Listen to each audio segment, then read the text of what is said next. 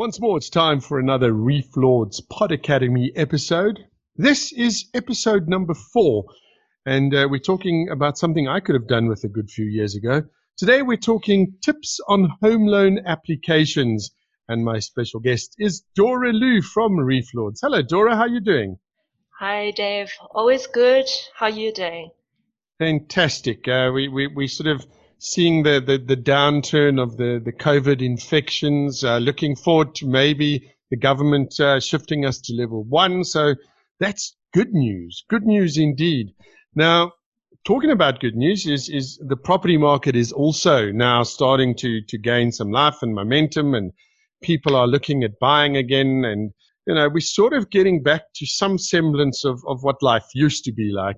Whilst it's exciting to buy your first home, the whole home loan application thing can really, it can be scary. I mean, there's all this paperwork and calculations, and how do you find the best deal? Will they give you the money? Won't they give you the money? How can you save?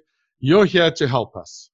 Yes, Dev, absolutely. So this whole episode is about the tips and hacks of home loan applications. So it's not really a step-by-step guide, but rather focusing on the important criteria that banks actually assess when you apply for home loan. Let's go with some of those questions, okay? Because obviously asking yourself these questions and knowing what those questions are and being able to sort of understand that's very important to the application. Would you go through some of those questions with me? Yeah, sure. There are 4 major questions that you should really ask yourself before you even attempt to apply. So firstly, do I want 100% loan or not? So it's important to understand whether you are comfortable putting down deposits for the property that you're purchasing up front. So usually banks are happier to actually see a deposit put down for the property. It does tell the bank something about your saving habit, your spending habit. Are you a type of person that's living on paycheck to paycheck, or you actually save up for a lump sum? So the more deposit you put in for your property, the higher chance you will get for having the loan granted. So that's a very, important question. And then you ask yourself firstly. And secondly, I think you need to ask yourself, how much disposable income do I have every month? And I think it's a very common knowledge amongst all the home buyers regarding the rule of thumb when calculating your home loan affordability. Usually it's 1/3 of your monthly salary. It is true, but it's not always true, because eventually the banks actually assess your disposable income. What does disposable income mean? It means that what do you have left at the end of the month after deducting all fixed costs, such as mortgages that you have, or credit accounts, clothing accounts, cell phone accounts, etc., etc. I think it will give you a good idea, if you go through the example that I'm going to give. So if John earns, let's say, 30,000 Rand a month, the supposed affordability would be 10,000 Rand a month on the home loan, right? Okay, so that's working on that rule of thumb of 1/3 of your monthly salary. Correct. So, however, he has a car loan that costs about 15,000 Rand a month, and he's got other fixed monthly costs of around 10,000 Rand, let's say on clothing accounts or cell phone contracts, etc., which only leaves him with 5,000 Rand disposable income to spend. So the banks will then determine that John only qualifies for 5,000 Rand per month on the repayment, instead of the 10,000 Rand supposed affordability. You see, and this is so important, because very, very often what we do is we kind of forget about those other bits and pieces that we need to. And, when it comes to the affordability thing, and I think it's one important way of not getting yourself into trouble when you're applying for a loan, is that affordability. Because even though let's say you can afford it now, there's different kinds of home loans that you can get. I think. So I don't know if that's still the same, but in my day, you could either say to the bank, listen, I want a fixed rate or a variable rate. I don't know if that still applies. It still applies. And usually we do on variable rates, because if you look at prior to lockdown, the interest rate was much higher than what it is now. If you are applying on fixed rates, obviously you're still stuck on 10 or 12, but if you're doing on variable, the prime rate drops, your interest rate drops. So majority of the people in South Africa stay on variable rates. Okay, you're right. That does make sense because, obviously we'd like interest rates to drop, but you have to take into account, and I'm sure you'll agree with this, when you're working out the affordability is there needs to be some kind of cushion there in case rates go up. Obviously, if the interest rate has gone so low in the country, like 3 or 4%, let's hope it happens one day. So if it comes down to so low, then maybe you will look at fixed interest rates, so that even if it goes up, it will not go up for your repayment. Okay, yeah, that makes sense. But now, The next big question, Dora, that we come to is home loan, the period of time that you take to pay off your home loan. I initially thought it was fixed, that you had like 30 years or whatever the case may be, and that was the end of the story. Mm-hmm. Can you choose? Yes. Well, it's very common that banks grant 20 years of home loan, right?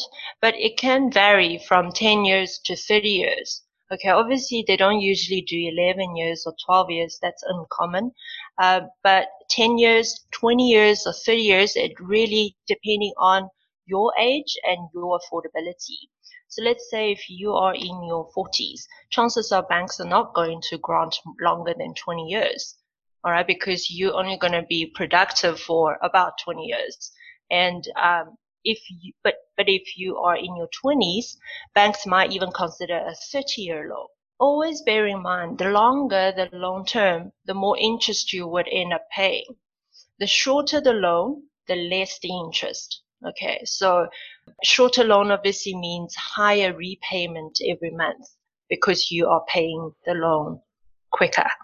But I suppose in an ideal world, and we are talking an ideal world here, the best thing to do would be to try and pay your bond off a little quicker. Just thinking here, you use an analogy of people in their 20s or people in their 40s. I have a friend who's my age, in his 50s now, and they've really battled to get a home loan, and they've had to put down a fairly hefty deposit. So what you're saying makes it a great deal of sense, is if you're going to be getting into the property market, do it early and do it as early as you can. Yeah, absolutely. And from, the latest stats that we collected, people are investing in properties earlier and earlier. We used to look at people purchasing property only in their late 30s or 40s and even 50s. But now the age group is now shifting to the 20s, which is great because now your sense of financial freedom is stronger and stronger in the market. And then you're sort of on that property ladder, as it were, earlier on in your life. And then as you and your family grow, then obviously you could move into other places. Talking about family, family, can you look at applying for a home loan or a bond jointly? So, for example, as a couple or something like that? Yeah, sometimes it's not a choice that you can make. For instance, if you're married in community of property, you are obliged to apply jointly with your spouse. Okay, so the banks will take into account of both yours and your spouse's affordability and liability.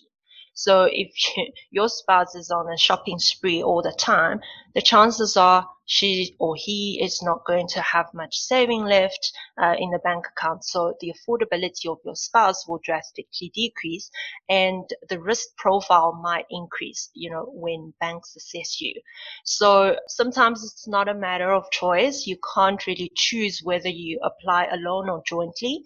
However, if you are married out of community of property, meaning you've got an ANC contract, antenuptial contract, you can apply on your own.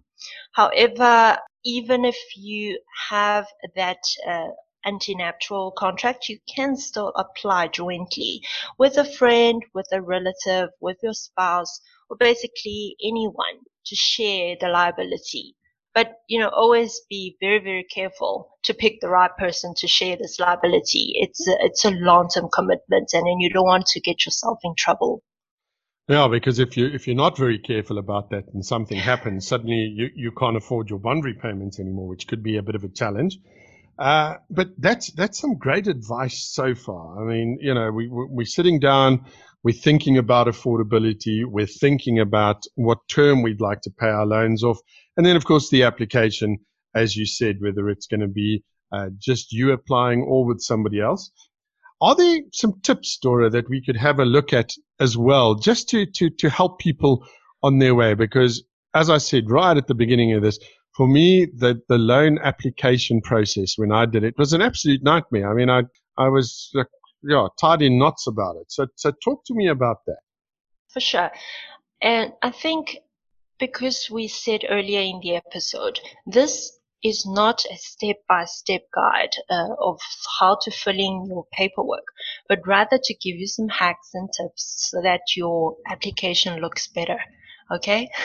And so first thing first, on all bond application forms, you will be asked to state your fixed costs and other mortgages that you've taken out of a financial institution. So be very honest on these items, because banks will catch you out even if you don't fill in on your application forms. However, you may look at minimizing your grocery and entertainment costs on the forms, because these items are not seen as fixed costs. They are variable. So let's say your cigarette cost is 2,000 Rand a month. You might want to, sort of minimize that, because that is variable. It's in your hands to decide how much you want to spend on the cigarettes. You get what I'm saying? So that's the first part. And secondly, be transparent about your judgments and defaults that's issued against you. All right. If they are still awaiting settlement or they are in dispute. Okay. So banks are very unlikely to grant you the loans if you have judgments or defaults against you or debt reviews. Okay. But however, sometimes you actually have disputes about these judgments. Okay. For instance, we had a client who signed up with MTN with only 500 Rand per month of the cell phone cost. However, somewhere down the line, the admin team added two zeros at the back. Okay, without the decimal. So it's now 50,000 Rand a month. And obviously the client is not going to be able to afford the home loan because of this judgments, because of this, error someone made on the account. So be transparent that you have this judgment, you have this debt review. However, provide them with the proof, provide them with the supporting document, so banks see that it's an error from from MTN side or from any other accounts institution. Okay, makes a lot of sense that, and I cannot stress highly enough the importance of what you said in terms of your fixed costs, and you need to be honest about that. And I think for a lot of people, when you actually do sit down and you're preparing to buy a home, or you want to buy a home, and you start looking at your income and expenditure, it can be quite a frightening thing, because suddenly you realize, but hang on, we spent 4,000 Rand on takeaways last month. Do we really need to do that? Yeah. And just in terms of your fixed costs, so if you've got any other loans or if you've got credit card debt, does that count as fixed costs? Yes. Or those variable? It does count. It counts towards the fixed account, because you will have to pay off the debt sometime, right? Somehow. And let's say if you are purchasing a MacBook on account, that is part of the fixed costs as well. Although it might be a small amount to consider, but it's still a fixed cost you will have to pay out every month. And if you have taken a mortgage for your car, that is also a fixed cost. Okay, now we're moving on with some of these tips, because the next one up is something I'd like to talk about, because that can also be quite challenging, is if you are a business owner or if you're self-employed, there is certain challenges there. Can we talk about that? Sure, Dave. Like you said, you are self-employed, right? So if you want to purchase a property, sometimes it's a bit different from, if you are applying when you're permanently employed by another employer. So for self-employed purchases, they need to have their company's financials and their tax certificates ready. And usually banks look at minimum of 2 years of financials, before they really consider your home loan application. And you also need to issue yourself with a salary note every month so that it's, let's say, a fixed income every month. And if you've got a bank statement, banks don't necessarily look at how much savings you have, but rather a consistent income every month in order for them to calculate your affordability. Yeah, and so that's important. Very, very important. And I'm going to relate a story. We've done work with Reef Lords as part of one of the other companies, which is the Sales Institute. And Timothy, who is the founder of the Sales Institute, wanted to go out and buy a house. Now, in terms of making turnover, he was making a lot of money. What he hadn't been doing, though, is he'd been drawing from the business and hadn't been giving himself payslips. And it caused a major headache. The bank they're very strict in their terms.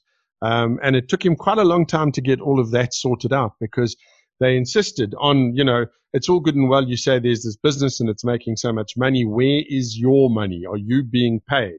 So we cannot emphasize that enough. Yes, of course. And it can give you a lot of headaches, when going through home loan application, and then you realize that I've made so much money, but now banks, return to me and say, look, we can't grant you because of your affordability. And then you're like, what are you talking about? You go and say, so that's one critical thing that you need to look at. And the fourth tip that we would give to the audiences, if you are a commission earner, all right, meaning you're a salesperson or you earn bonuses, incentives on a monthly basis, you might find it also challenging to apply for a home loan because of your inconsistency of income. All right. But with that being said, you still don't have to panic because banks assess your affordability by averaging your past 6 months income, basic plus commission. All right. So instead of providing maybe 3 months of bank statements and your pay slips, you provide 6 months of those. Okay. So there's still a way, but just means that you're going to plan, ahead for what you're going to purchase. Yeah. So in other words, if you're a commission owner, the more preparation, the better, because you need to be able to have, as you said, those 6 months. Now, yes. Dora, talk to me about income, because is there a difference between income and salary? Oh, yes. Well, salary is only a part of the income. So income does not only mean salary, it includes also the passive incomes that you earn on a monthly basis, such as your rental income, okay, that you generate from another property of yours, travel allowances, housing allowances, any allowances that your company is paying you, all right, and cash components from your monthly income. Let's say you've got a side business, but it's so, let's say, inconsequential, all right, you've still got about 2,000 or 3,000 or 1,000, whatever the amount is, but it's in cash. It's a cash component. Ensure that you include these items on your application form to maximize your affordability. Okay, so your income doesn't only mean salary. It can include other type of, components as well. Okay, that makes a lot of sense, because obviously, as you say, the better your affordability looks, the more chance you have of getting the bond approved. Now, some more tips, Dora. I mean, what do you do if you're not sure about whether you do qualify or don't qualify? What would we do in a situation like this? More and more purchasers are now aware of this process called pre-qualification. So it's a very easy and basic process to be completed, right? So you can do a pre-qualification with the banks or bond originators, and you can do it even online. So for example, Reflows actually offers pre-approval services via BetterBond. Very easy process, a seamless process. So the pre-qualification usually will help you to speed up seller's signature. So remember, sellers, doesn't matter developer or second-hand seller, they don't want to waste their time on someone that can't qualify for the bond. All right, so pre-qualification is a very good way to kick off your whole buying process. And I think, yeah, that would most definitely help, because then you've been pre-qualified, you know what your sort of price range is, and I would think you would look then more attractive as a potential buyer to the seller. Definitely. All right, now we've got how many? Have you got a couple more tips? Have you got at least one more tip before we wrap up? Okay, I think the last one, let's say the last one for the episode, Okay. I would suggest that you don't hurry to sign the loan agreement before you're comparing between the different interest rates offered by different banks. Okay, so you might get extremely excited because you've got an offer from the bank saying you are now granted with a loan of so much at certain interest rate. But, don't hurry into signing. Compare between different institutions. All right. It's a good idea to apply then at multiple banks to give yourself more options. And I think, in that case, it's always wise to get assistance from a bond originator who can apply to multiple institutions at once. Okay, for example, Reflows actually assists our customers to submit to all 7 banks in South Africa via BetterBond to ensure our customers actually get best deals out of one application. So, and I mean, the service from bond originators is completely free. Okay, now that makes a lot of sense, because as you were saying, you need to apply to multiple banks. I was thinking, oh, no, how much PT is that? But you say Reflows, if somebody's going into a Reflows development, that's part of what you offer them, where you will do that submission on their behalf via BetterBond, I believe you said. So then when it comes back, then obviously you can see, okay, what are these guys offering as opposed to what those guys are offering? Because a 0.5% or 1% doesn't seem a lot initially. But if you take it over a long term, it adds up to quite a bit of money, doesn't it? Yeah, it is a lot. I mean, even 0.5% or 0.25%, it is a lot in the long term. And you will see also a significant difference in repayment amount every month. You can save up to, thousands or hundreds, depending on the purchase price. And these days, every little bit counts. Dora, we're running out of time, and I'm sure there's a whole bunch more tips that Reflows do have for prospective home buyers. If they want to know more, what do we do? Where do we go? Okay, so if you're keen to know more, please feel free to drop us an email at Catherine, CATHERINE at reflows.coza, or you can post on our Facebook page. All right, Facebook page, just Reflows. Yes. Look up Reflows, you'll find it there. Otherwise, drop a mail to catherine@reflows.co.za. Dora Loof from Reflows, thank you so much for chatting to us again. And until next time, we wish you all the best. Thank you, Dave. We'll chat again in October then. Wonderful stuff. Looking forward to our next episode. I am learning so much. I hope you are too. Until next time, take care of yourselves.